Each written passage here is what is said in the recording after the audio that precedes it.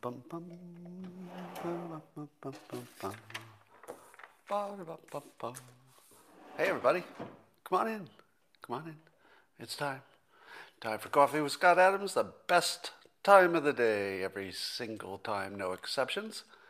And to make it complete, what do you need? Well, you need a cup or mug, a glass, a tankard, chalice, or stein, a canteen, jug, or flask, a vessel of any kind. Fill it with your favorite liquid. I'm partial to coffee. And join me now for the unparalleled pleasure of the dopamine of the day, the thing that makes everything better. It's a simultaneous sip. Go.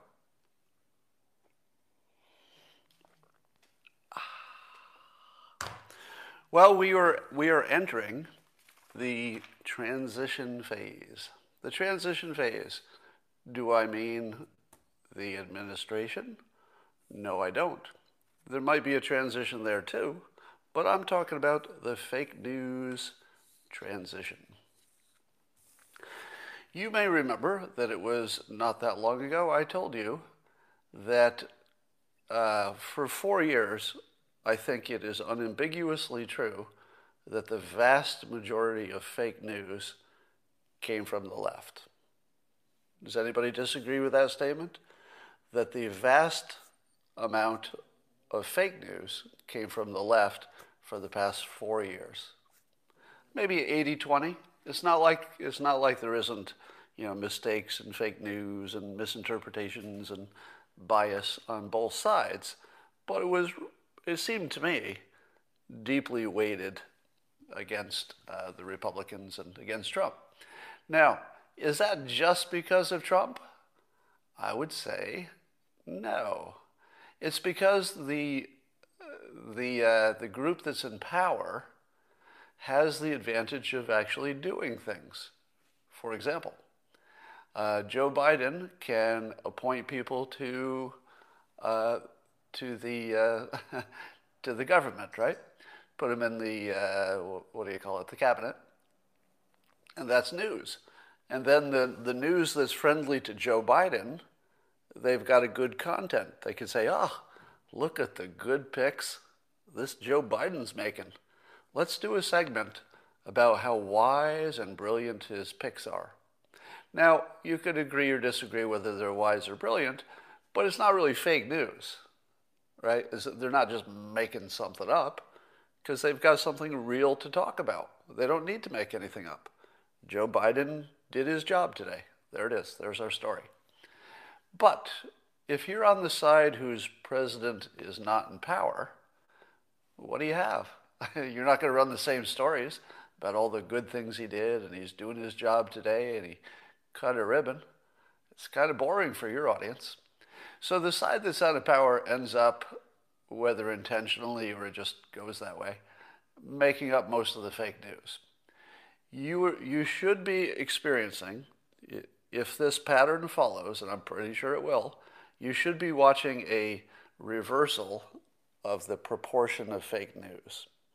So you're going to go from 80% of it coming from the left, like the president drinks bleach and he's calling racists fine people. I mean, it's all just made up stuff.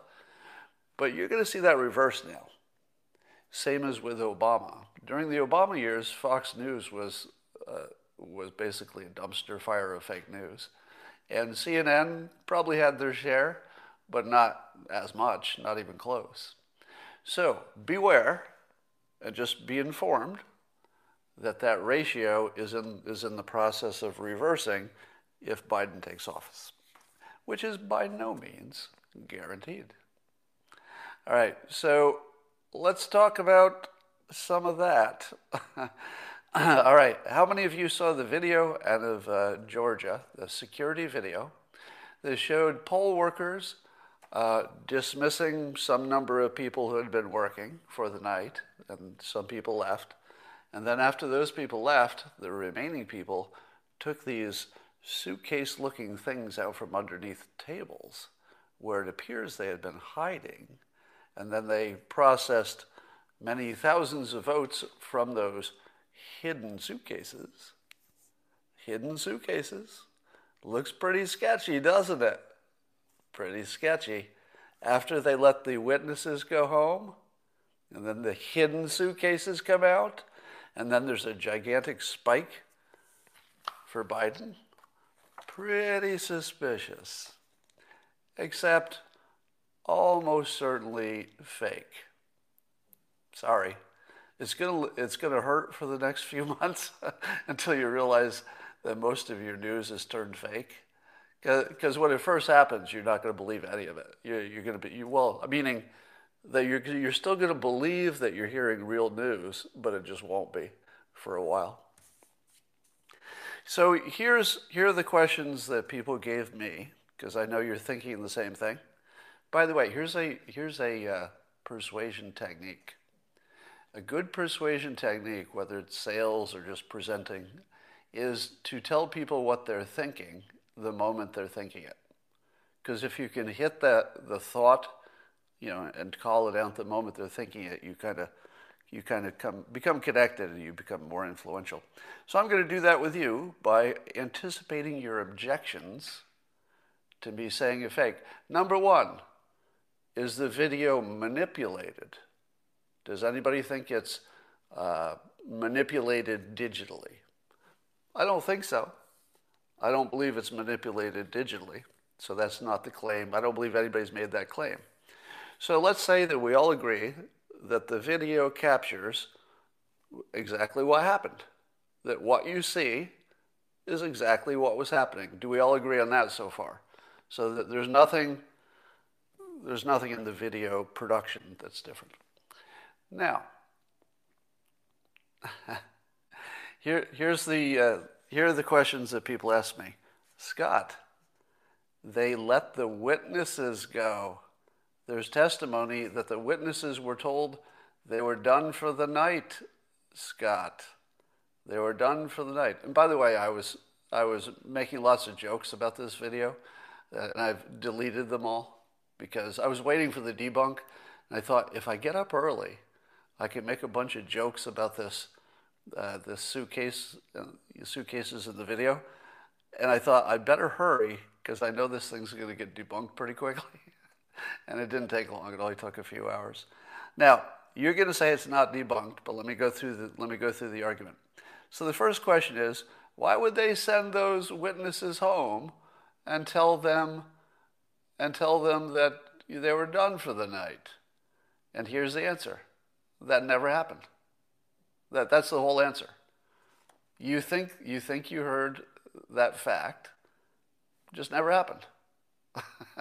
So here's what did happen, allegedly.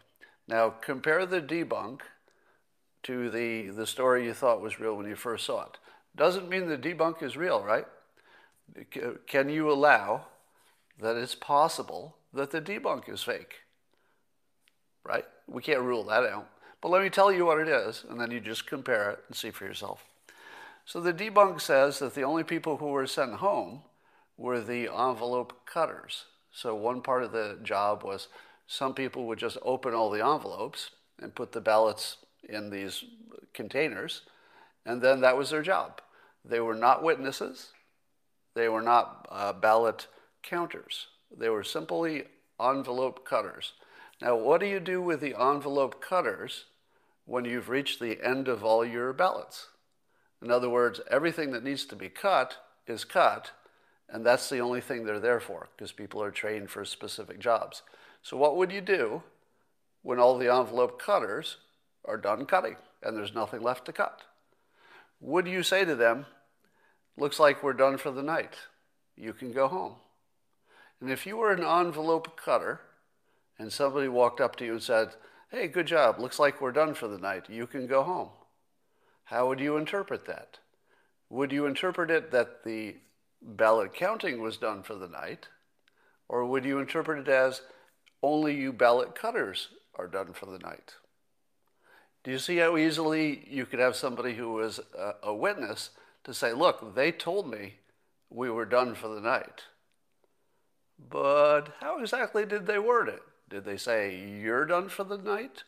Did they talk to the three people who were cutting envelopes and say, it looks like we're done for the night, as in we envelope cutters? How easily could somebody quite honestly think that they heard somebody say they were done for the night, but simply misinterpreted it? Now, we did see a number of people leave, and the story is that they were envelope cutters. The story is also that there was one state witness who remained, but there is no story that says anybody was denied witnessing. So I don't believe there is any claim that there was any Republican witness who didn't have access to the room if they wanted it. So is every election witnessed by both a Republican and a Democrat in every part of the process? I think the answer is no, right? I believe the rule is that you're allowed to witness. Being allowed to witness is quite different from the sworn. By the way, the sworn affidavits are what people heard and saw. So somebody's saying they're sworn affidavits. A sworn affidavit is what they honestly think happened. That's not exactly the same as what happened. That's somebody's interpretation of what happened. And like I said, if somebody honestly thought the supervisor told them the counting was done, but it was just a misinterpretation, you could easily imagine that they would swear under oath, I was told the counting was done, but it was just a misinterpretation. Now, what about the fact that these suitcases were kept under the table until these people left? Why would you put, number one, why would you put ballots in a suitcase? Did you ask yourself that? Why would there be these roller bags that you take on an airplane? How would those be in a vote facility? Because it seems like if something's in a suitcase, wasn't that the way it got into the building, like illegitimately? Because it's in a suitcase? It's not in some kind of official container, right? Except they're not suitcases. The rolly bag things you saw are the official ballot containers. They have wheelies on them because they're heavy. That's it.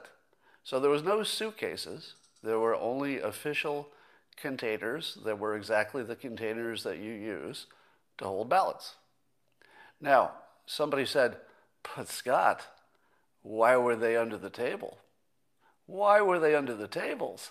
Why would you hide them under the tables until these other people are gone? To which I say, where the hell else would you put them? Apparently, you've never worked in any kind of a situation like this. Where you keep stuff until you need it is under the table. That's where it goes. Do you think that they put wheels on those containers because they're not very heavy? No, they have wheels because they're hard to lift. They're heavy. Where do you put something that's heavy? Do you pick it up and put it on top of a table? No. You put it under the table. Do you put it in the aisle where people are walking around and they would have to walk around it? No. You would put it as close to the counting machines as you could, not on top of a table, because they're heavy, and not in the aisle. You would put them under a table, relatively near the counting machines. And when would you take them out? When would you take them out? Well, if it were me and I were running this process, I would count up all the ones that you could process that were already out of the envelopes. When I was done processing all the ones that are already out of the envelopes, do you know what I'd do? I'd walk over and see if there's any more to process. And then I would see that the envelope cutters had really gotten ahead and they'd created a whole bunch of ballots that are now in these luggage things. And the numbers that had been released for the envelopes was gigantic because they'd done a good job cutting. And now they just took those and ran them through the system. Every part of what you saw in the video is the normal system. Every part of it. Now, can I determine that just because the video shows two movies, I know which one is true? You can watch that video, and if you know that these luggage things are the standard things they use, if you know that the cutters are done and had been dismissed, and if you knew that it's obvious that's where you would store them until you need them, is under the table, that's exactly where you'd put them, Could it be that some of the people who were in charge of counting might have been unaware of how many the cutters had put under the table? Would that surprise you?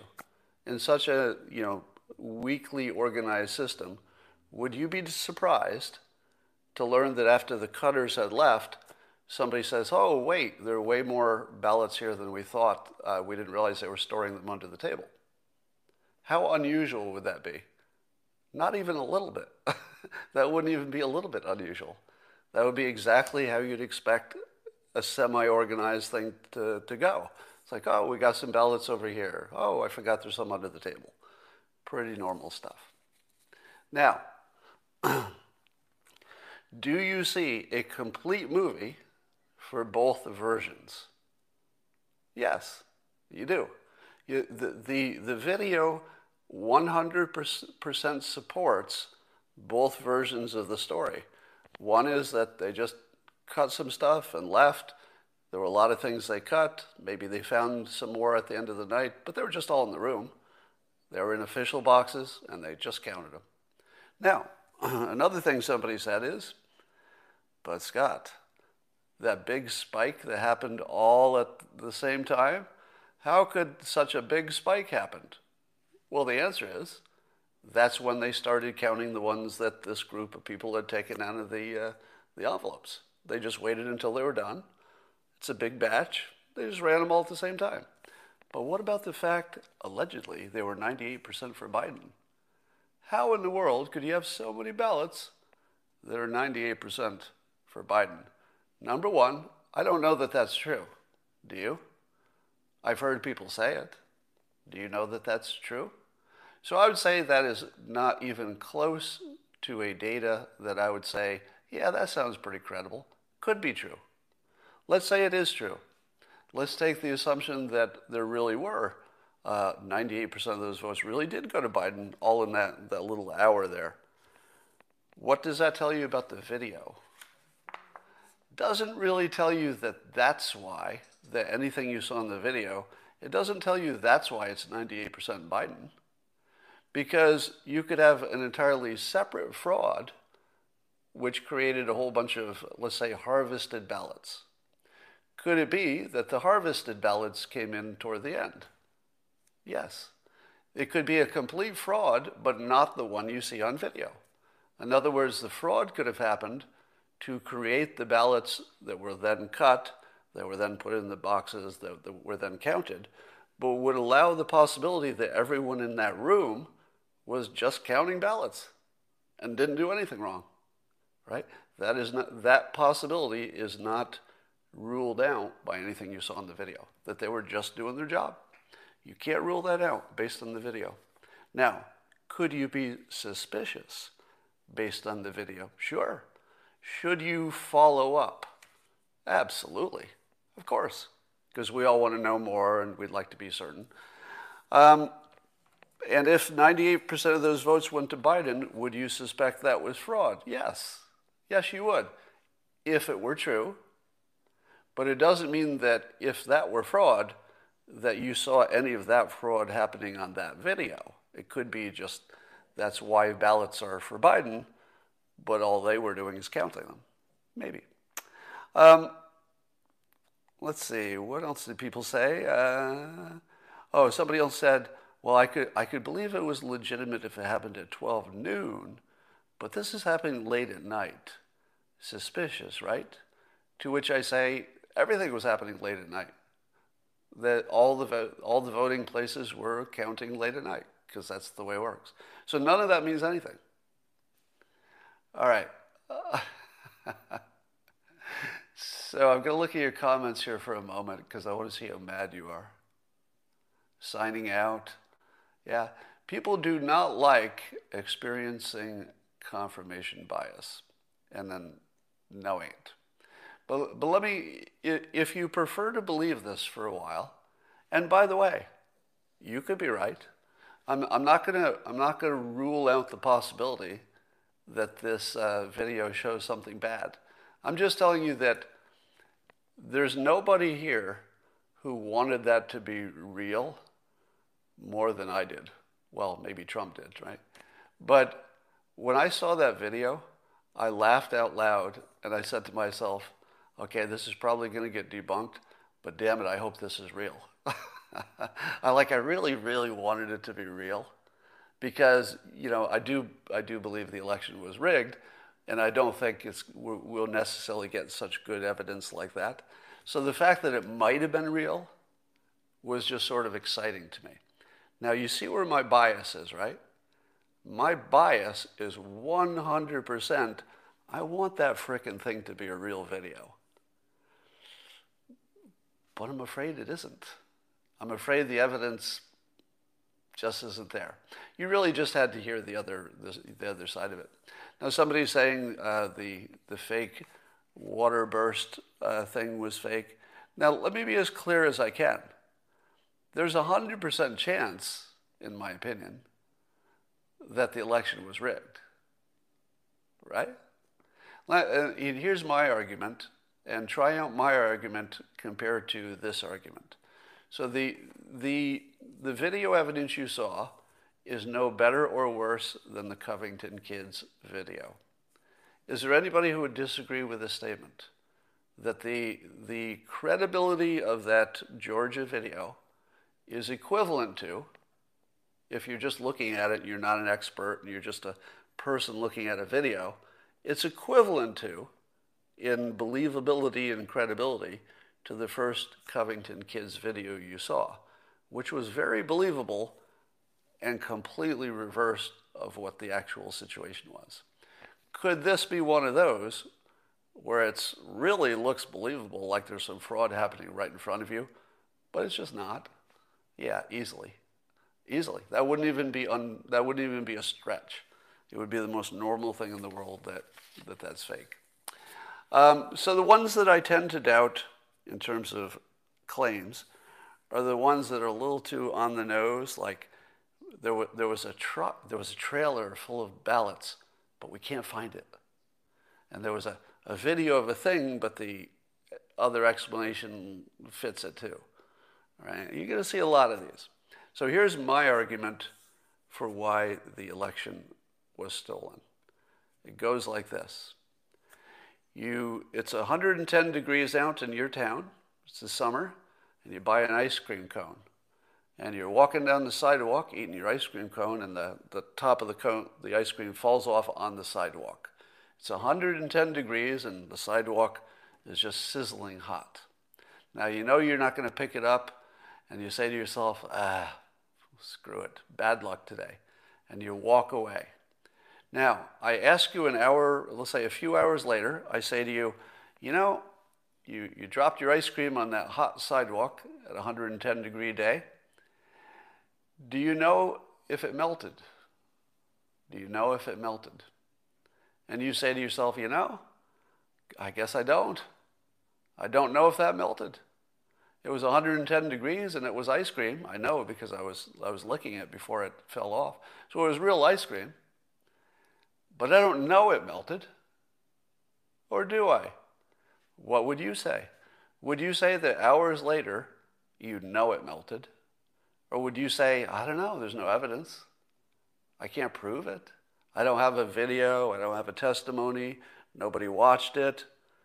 Could you fairly say it did not melt because you don't have any evidence? No. No. You know it melted. Why do you know it melted without any evidence? You know it melted because it didn't have any other option. There was only the one thing it could do. In this world, it had to melt. It doesn't matter if it had a witness. It doesn't matter if it was on video. It had to melt. So this election is like that ice cream that fell on the sidewalk.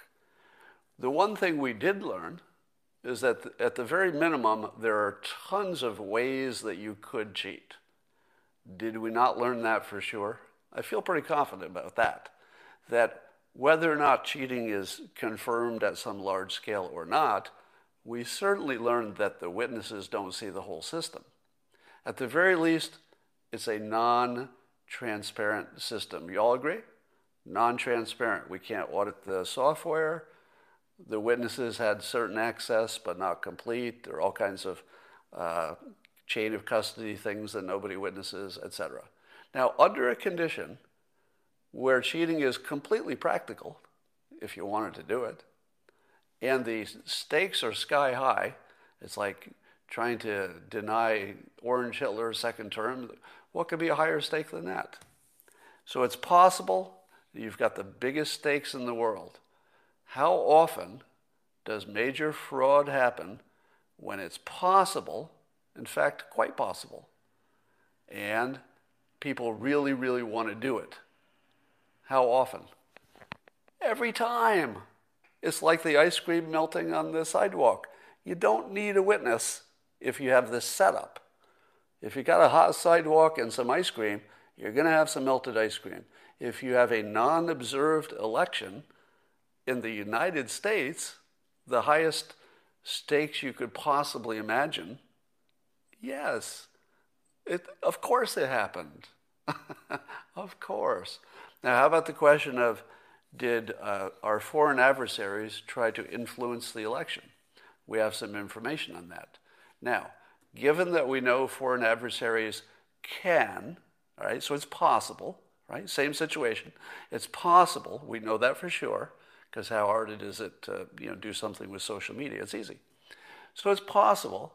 And of course, if you're China or Russia, or Iran, for example, the stakes they're not just high. It's life and death.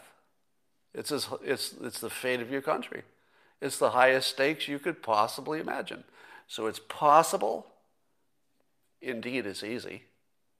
And the highest stakes in the world. Did it happen? Yes. Yes. We don't have to debate it. You don't have to show me the evidence. I don't need to see a video of somebody in China typing out a meme. I don't need that evidence. It had to happen. It can't not happen in our world. It's ice cream on a hot sidewalk. Of course China tried to influence the operation. In fact, DNI, is it Ratzenberger? Or Ratcliffe, I'm sorry. DNI Ratcliffe told CBS that China is using blackmail, bribery, and covert influence to target members of Congress and make sure that only laws that are favorable to China are passed. That's just part of what they're doing. Apparently, China, this is from Gordon Chang, actually. China was using AI to figure out who was, let's say, sympathetic to Antifa and Black Lives Matter. And then they would send them TikTok videos of how to riot. Do you think that mattered? China sending Black Lives Matter and Antifa sympathizers directions on how to riot? You don't think that mattered? Probably mattered. And Gordon Chang says that's exactly what happened. So everybody looking for these little bits of evidence of whether this election was stolen or not, it's complete misdirection. You don't need evidence if bullies chase down the witnesses. Let me say that again. Bullies chased out witnesses in the key cities, right? So keep that fact about all the election fraud and mischief and stuff. So keep that fact, just as one little fact, that bullies, and we have plenty of witnesses, it seems like that will be easy to demonstrate, bullies chased out witnesses to the vote counting. Okay, that's an important fact. Now take all of the other stuff. You got your video that you think shows some corruption. You've got your data analysis that shows some worrying things. You got hundreds of witnesses. Now add up all of those strong arguments and then just throw them in the ocean because you don't need them. They're useless. Maybe you could prove them in court, maybe you couldn't. Doesn't matter. They're useless. The only thing you needed was bullies made witnesses leave. That's the end of the conversation. Every fucking thing you say after that doesn't matter. You get that, right? Nothing matters but that. It's the only thing that matters. And if you allow yourself to imagine the other stuff matters, You were victim of misinformation and misdirection. All that matters is it was non-transparent by force, because bullying is force. This was a violent coup, or you must assume it was a violent coup because the witnesses were intimidated away by force. So the assumption is it's a stolen election because of the bullying of the witnesses. You don't need anything else, nothing else, to throw out this election and do whatever you want if you're the House. Now, I don't know if they will. I would predict that Biden will actually take the job to keep society together. But I think we can say that nothing like the Republic exists anymore. I think it was it Franklin who said, when asked what kind of form of government they had created, he said, "A republic if you can keep it." And we didn't. We lost it. Because the Republic doesn't look like anything like bullying witnesses and having a non-transparent election with software you can't audit. That's not even close to being a republic. Whatever that is a bullyocracy. Do we have a form of government that is based on who can bully the best in the election process? Because that's what happened. So we did lose the Republic. It's no longer theoretical. The country still functions, so that's good. Luckily we have such good systems that have built up over time. The economy still chugs along, and the garbage still gets picked up. But we're definitely not a republic anymore. Can we get it back? Do you want to get it back? I think we can get it back. I don't know if it'll be in the next 4 years. I mean, we might have to wait for another election to get it back. But yeah, we could get it back. If we get to 2024 and there is more witness intimidation at polling places, what would be the proper response? You know what it is. I don't even have to say it. I'm not going to say it out loud because I'll get banned from all social media platforms. But yeah, this doesn't happen a second time. You get that, right? This is once. Maybe they got away with it. Maybe they stole the election. It looks like it. Maybe they'll get away with it, have 4 years of Biden. But this doesn't happen twice. Doesn't happen twice. All right.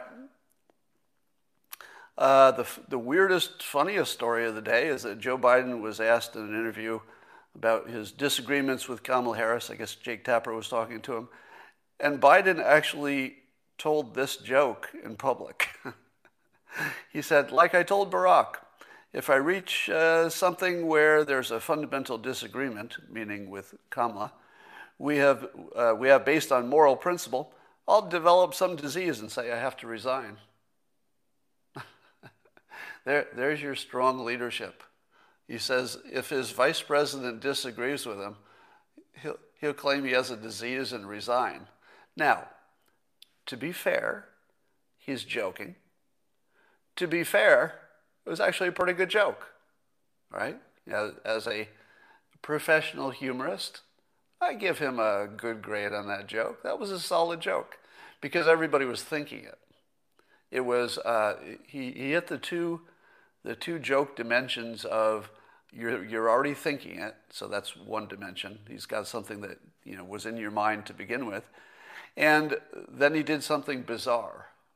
The bizarre thing is that he said it out loud in public, which you weren't expecting. That's what makes it a joke. So it was already in your mind, and then he said it out loud. That's 2 of the 6 dimensions of humor that I talk about. If you want more on the dimensions of humor, just Google my name and 6 dimensions of humor. It'll pop up all over the internet. All right. So I don't know that this is necessarily signaling some kind of a Freudian slip where he's signaling to the world that this is going to happen. I think it's probably more it was just a joke, but I don't think it's like they haven't thought of it. It's not like it's not on the option set, which is funny. because he jokes about it, and it is funny, but it's sort of on the option set. It's legitimately one of the options. I don't know how likely it is, but it's on the list. It might be fifth or sixth, but it's on the list. So there's a question of whether, I guess Biden said he does want Trump to attend his inauguration. Do you think Trump should attend Biden's inauguration? Now, there's a history of it because it signals a peaceful transfer of power, and it's good for the country. But do you think in this special case that Trump should go to Biden's inauguration? I would say strong no on that. Strong no. As a supporter, I would be quite disappointed, actually, if he went. And here's the reason. If he doesn't take back the Fine People hoax, you can't be okay with that. It would be one thing if they'd lied about each other's records, standard political things. But the Fine People hoax, you can't be okay with that. You can never be okay with that, in my opinion. So I would like to see the president say, as long as you're still spreading that Fine People hoax, you can go it alone. He won't do that, but it'd be fun. So I had this weird experience of, I turn on Hannity and I'm watching this video of the Georgia video that looks like, but I don't think is, massive voter fraud. And then I turn it over to CNN, and Anderson Cooper is introducing a clip of the president, and Anderson has this exasperated, disgusting look that he brings to everything, if it's Trump related. So he tries to get this look like, I'm not just telling you what's happening, and I'm not just telling you my opinion. Look at how I feel about this. So he's, I'll try to do my best. Anderson is really, really disgusted look. And I think it goes like this. And the president, this next clip we're going to see, he's just turned into some flim-flam man. He actually used that term, flim-flam man. He said, everything you're going to see in this clip is false. And I thought to myself, this is going to be good. Because whatever clip follows that is going to be some super bullshit, right? And I'm thinking, Trump unleashed, if he comes to think he's a lame duck, the things he might say in office are going to be really entertaining. So I'm like, oh, okay, I got to see this. If Anderson Cooper says there's not a single true statement in this entire clip, this is going to be some good stuff. And I turn on the clip, and everything the president said was true. And I thought, what the hell? It is such a mindfuck to see these two worlds side by side. Now, as I say, maybe we're all wrong about what's true, but I think Anderson might be the most departed from reality in terms of his vision of President Trump. Apparently, Governor Kemp in Georgia is asking the Secretary of State to do a signature audit of the votes.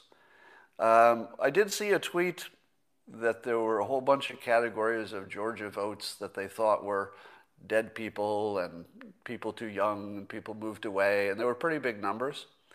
But that tweet sort of disappeared. I feel as if that needs a little more credibility to talk about that. Is it true that we have information of a whole bunch of fraudulent votes in Georgia? I saw a tweet on it. Is that real? Or is that just somebody alleging it, and then was Matt Braynard the source of that data? So I think that some of that requires verification. So in other words, if you think that a number of these are dead people, you really, really need to check to make sure it's not people with the same names, etc. Now, of course, they tried to check for that. I know Matt Braynard would not put out any data that had an obvious problem with it. All right. So understand this. If Matt Braynard put it out, it wouldn't be any obvious problems with it, but it would still require verification. It could be if you dig down, you find out something you didn't know. But there won't be anything that's like intentionally fraudulent or obviously wrong if it's coming from Matt Braynard, but does require verification. So we'll see if that produces anything. What do you think of the Section 230 issue, the issue of whether social media should be publishers? Now, President Trump has said he won't sign some Defense Authorization Act unless Section 230 gets removed from social media, and that would make them suable. So if they lost their protection under Section 230, as I understand it, they would be treated as regular publishers who can edit things and not edit things. And if you can edit what content is on your platform, that makes you the author, in a way. It makes you responsible for the content because you had a hand in deciding whether it was there or not, versus the phone company that you make a phone call and you can say whatever you want. It's not up to the phone company, and they're not banning anything in a voice call. So a lot of people say, let's get rid of that Section 230, and then the social media companies could be sued for, I don't know, throttling you or doing whatever they do. What do you think would be the downside of that? What do you believe would happen if Section 230 would remove? Let me ask you specifically. Do you think that Twitter would survive if this protection were removed? Would Twitter survive? What do you think? I don't know the answer to that question, by the way. I want to see what you think. Because it seems to me they would get sued if they keep things the way they are. So what would they have to do if Section 230 were removed? What would Twitter have to do? They would have to remove anybody who was a risk. So they would have to remove anybody who would say something that could put them at risk, which would include everybody you'd like to follow on Twitter. Twitter would have to get rid of everybody who's interesting, because it's the interesting people who say things that sometimes are not true, because they're willing to take a little more risk. That's what makes them interesting, right? You saw me be wrong already, at least once this morning, because I'm one of those people who takes a risk. I'll take things a little farther than maybe I should, and it's part of the fun. As long as I tell you that's what I'm doing, I think that's fair, because I tell you I'm doing it. And somebody says, who cares? Yeah, so removing Section 230 would remove social media from the world. Is that what you want? Now, I haven't heard the other argument. Now, some of you are thinking, okay, I knew I'd see the comment here. Somebody said, that's okay, I'll go to Parler. Parler dies the same day. You know that, right? Parler would be out of business same day. There's no such thing as Twitter going out of business because of Section 230 and then Parler not going out of business. It's the same business. They don't have whatever happens to one is going to happen to the other. So if you want them all to go into business, that would be the way to do it. But is there any middle ground? Is there a middle ground where there's more transparency and maybe some appeals process? Let me ask you this. If you had the option of transparency in algorithms and you actually felt confident that it really was transparent, I don't know how you do that, but let's say you could get there and you could manage your own algorithm and you could just turn it off.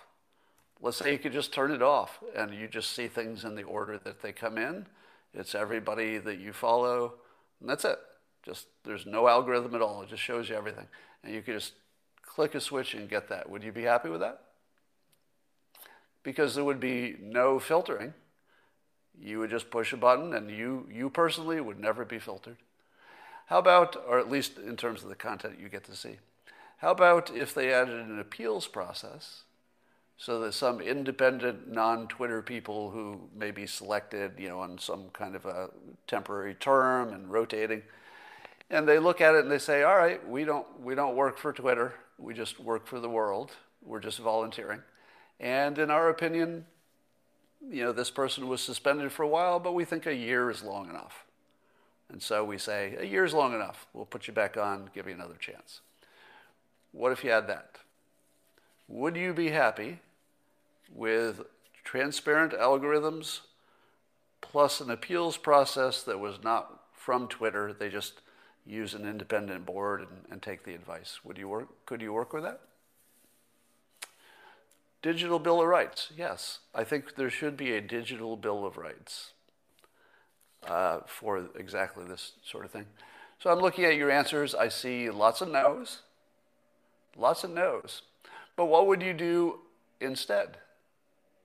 Would you get rid of it? Because remember, it's not just Twitter. Facebook goes, Twitter goes, Instagram goes. Do we just get rid of our most important industries in the United States? Because the digital businesses are the important ones at this point, right? Somebody says 230 reform as opposed to removal. Yeah, I think what I'm talking about is reform. That's probably a good way to say it. Somebody says no censorship. Well, but what I said was you could have an option as a user to push a button and you could have censorship or not have it. It was just your choice as a consumer. How's that? Is that a problem? Why would you object to that? Because the only people who would be censored would be for the audience to say, yeah, I want you to censor the bad stuff. I don't want to even see it. I might even pick that myself. If I had that option of uncensored versus censored, don't assume that I would pick uncensored. Don't assume that. I mean, I might click back and forth once in a while to make sure I'm not missing anything, but I feel like censored has some value. It just goes too far and might censor more than I want. I'd want to see both. Town square, free speech. Yeah, I feel, and I made the same argument a million years ago when Tipper Gore, Al Gore's wife, was railing to add, she wanted to add warning labels to music. And any of you who are old enough to remember this, remember there was a big kerfuffle and people said, hey, free speech, stop putting warning labels of profanity on my product. And I said, now, of course, I like as much freedom as possible, but I said, that's not decreasing your freedom. That's actually increasing it, meaning that the consumer has more freedom because they have more information. The more information you have that you can act on gives you, in effect, more freedom.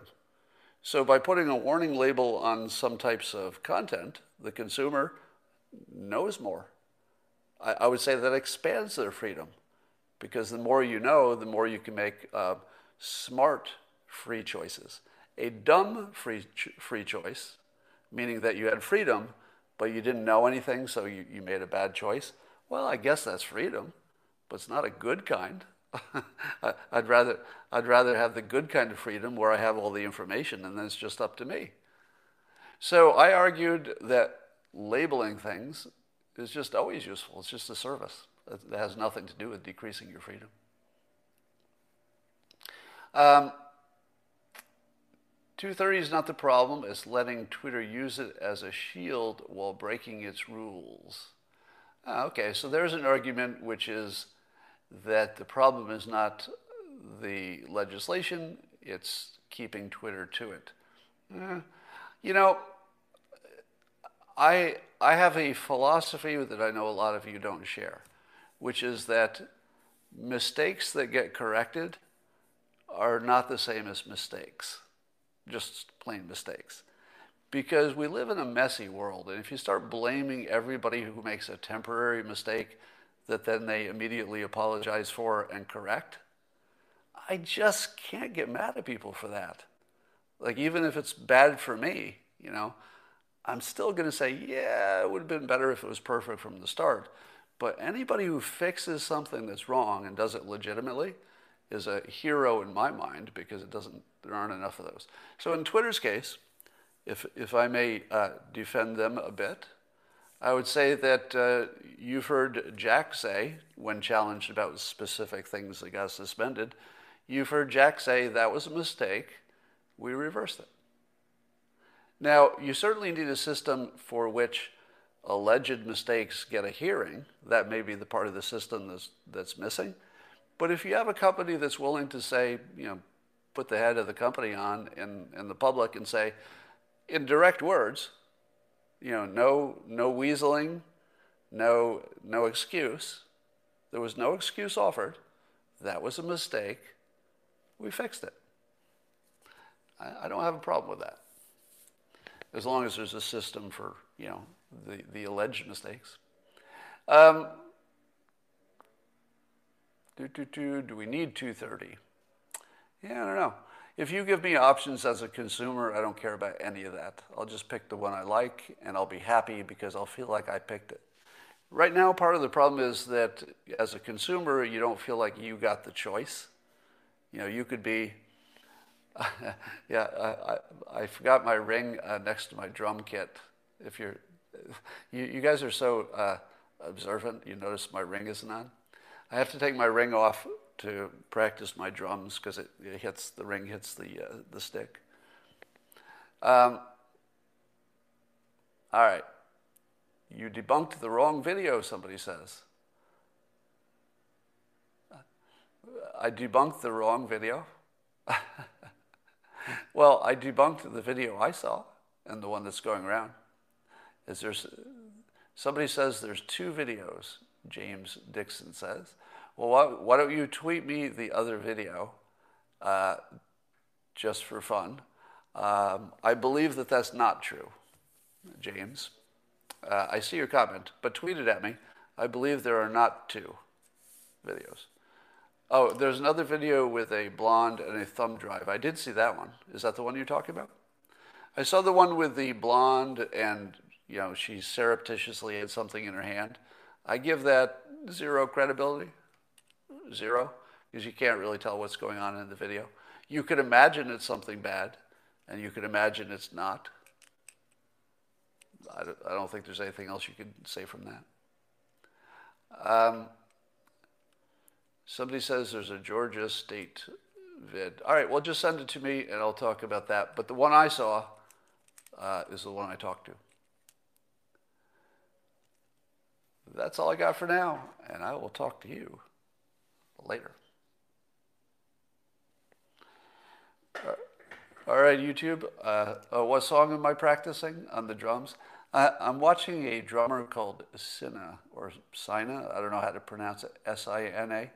It's a young woman who's a drummer, and she does a lot of the oldies, like the Beatles, etc. So I've been trying to copy Ringo Starr, which is tough because he's left-handed. Talent stacking the guitar, yeah. Oh, is it pronounced Sina? Somebody says that her name is pronounced Sina. Yeah, and by the way, speaking of talent stacks, let me talk about this. So it's a young woman who plays drums on YouTube, and she's got over 1 million followers.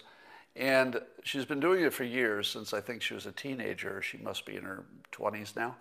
And watching her compile her talent stack is really fun, because you can watch the videos over time and see when she's young all the way to current. And she started out just being, a teenager who was pretty good on drums, and so she did some YouTube videos. And then she started adding to her talent stack. So then she was good at presenting, and she got her lighting and her video, and then she had pop-up windows so you could see her feet working while she was drumming.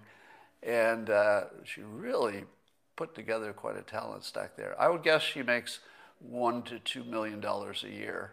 And if you told me what is her one talent, what's the one thing that makes her worth millions of dollars a year?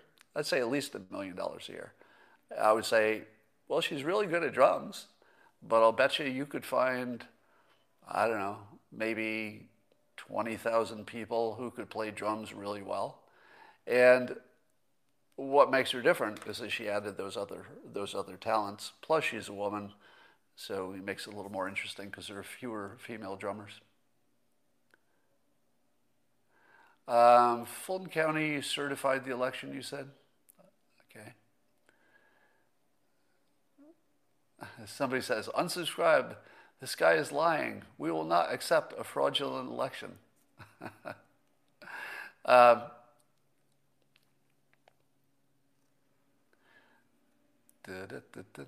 So somebody says there's an arena video and a state video. I don't, if it's a video of the same room at the same time, I don't know that that would be different. So it was the Georgia State video that was debunked and not the arena security video. Are you talking about the same room? Because if it's the same room, it doesn't matter. It's the same video. No, the cubicle video. Oh, there's another video of somebody going to a cubicle, but there's not enough information on that to have an opinion yet.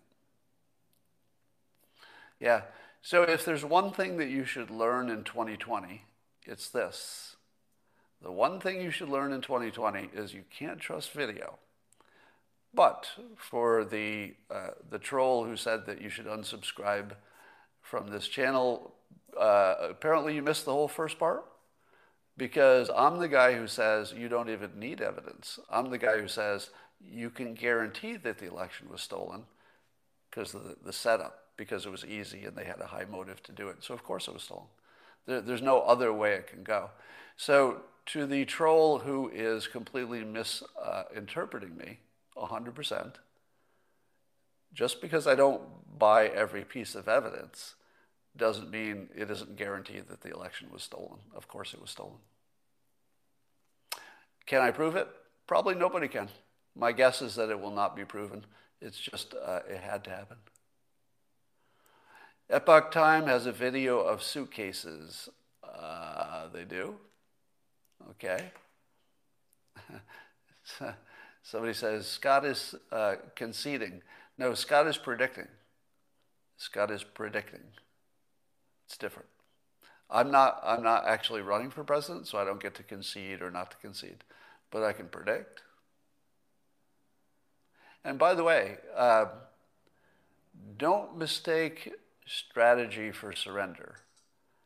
You do know that if things go the way the pundits seem to think it will go, and Biden takes office, you do know it will largely destroy the Democrat Party, right? If you want that I don't see it could go any other way, really. I know there's some people saying, oh, they'll control everything by changing the laws and stuff. But as long as the Republicans hold the Senate, which is still a chance, I think that election will be rigged as well. But if the Republicans hold the Senate, you just have to wait 2 years and Congress will turn Republican, and 2 more years and Republicans will own everything, if that's what you want. So don't think in terms of retreat or giving up. Thinking about short term or long term. That's the frame you should look. All right, that's enough for now. Talk to you tomorrow.